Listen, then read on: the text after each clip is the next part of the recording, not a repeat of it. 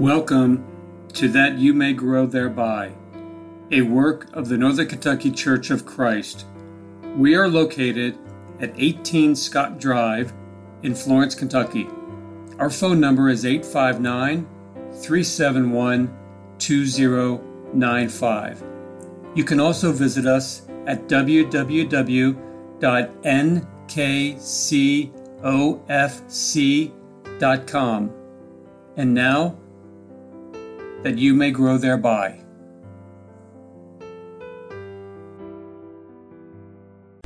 Thank you for listening to That You May Grow Thereby. I am Greg Littmer, and I am one of the elders at the Northern Kentucky Church of Christ. And there's a song that we usually hear quite a bit around the 4th of July and other patriotic holidays. It's called God Bless America. And I believe surely it goes without argument that he has. The United States of America has been abundantly blessed. The other nations of the earth have for a long time envied the freedoms that we enjoy in this country, as well as the economic opportunities that come with those freedoms. Even to this day, immigrants seek to enter this country, many even breaking the law to do so, many putting their very lives at risk trying to get here, looking for something better in America.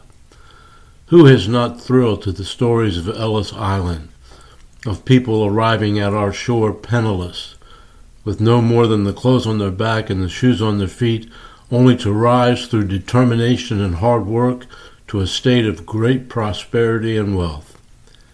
In America, we have the freedom to preach the gospel, and that has contributed much to the general good of the people whose lives are either changed into the image of Christ through their obedience to his word, or who benefit from the godly influence of those who live righteously. Godly people make better employers, better employees, family members, friends, neighbors, and citizens. In the words of another song, I am proud to be an American. Yes, God has blessed America. The question is, will he continue to do so? The Bible has a great deal to say about God's dealings with the nations of the earth. Our God did not just set in motion and then sit back to see how things would work out. God is in control, and he has not relinquished that position.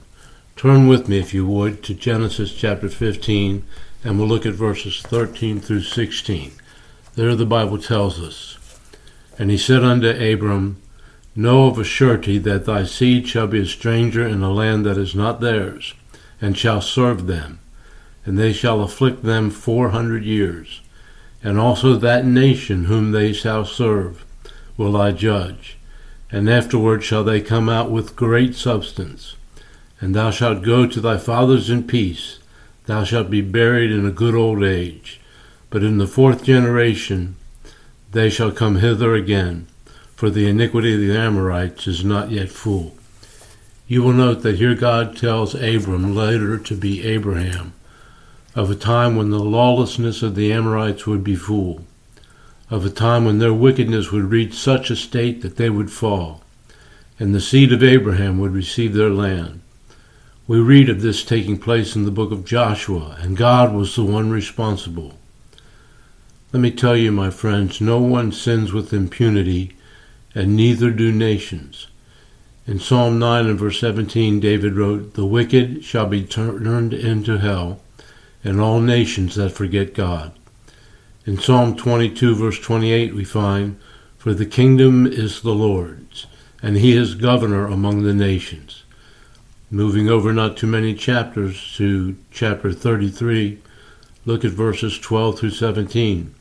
The psalmist wrote, Blessed is the nation whose God is the Lord, and the people whom he has chosen for his own inheritance. The Lord looks down from heaven, he beholds all of the sons of men.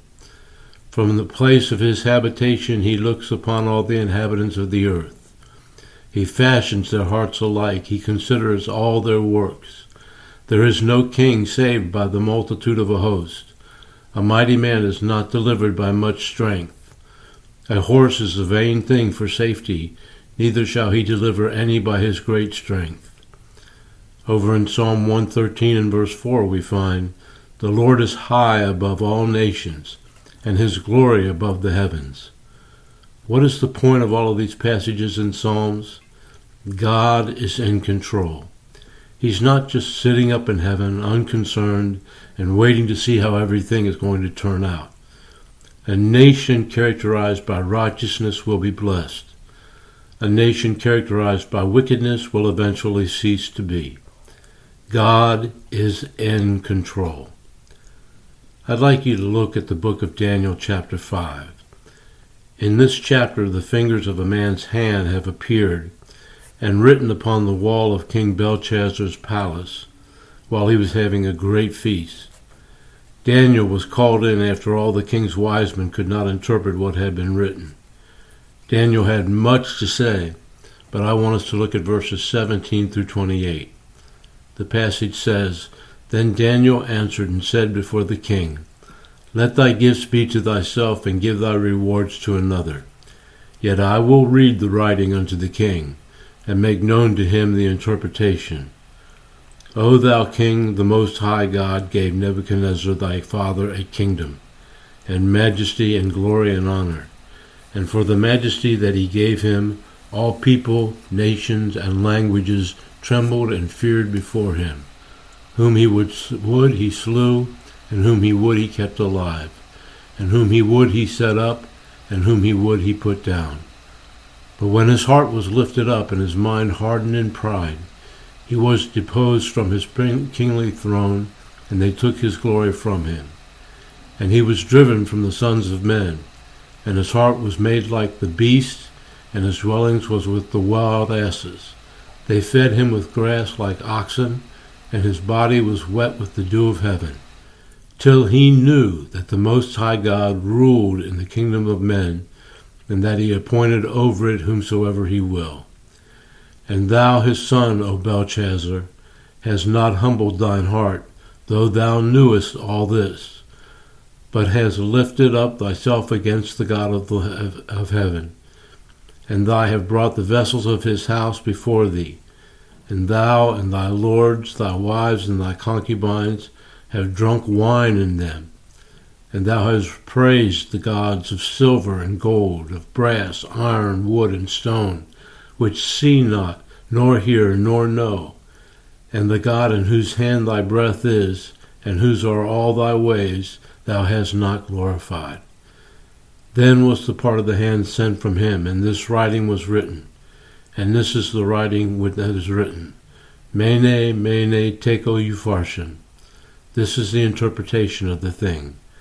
Mene, God has numbered thy kingdom and finished it. Tekel, thou art weighed in the balances and art found wanting. Peres, thy kingdom is divided and given to the Medes and Persians. So the question is, who was in control? Was it the mighty king Nebuchadnezzar, the mightiest man on earth, emperor of the mighty Babylonian Empire? Was it his son Belshazzar? No, sir, it was God. And just as happened with the Amorites, when the iniquity of the Babylonian Empire was full, God would bring it to an end as well. In the New Testament book of Revelation, in a passage that I believe deals with the Roman Empire, an empire awash in unrighteousness and iniquity, an empire that oppressed the people of God, we find in chapter 18, verses 5 through 8 the following. For her sins have reached unto heaven, and God has remembered her iniquities.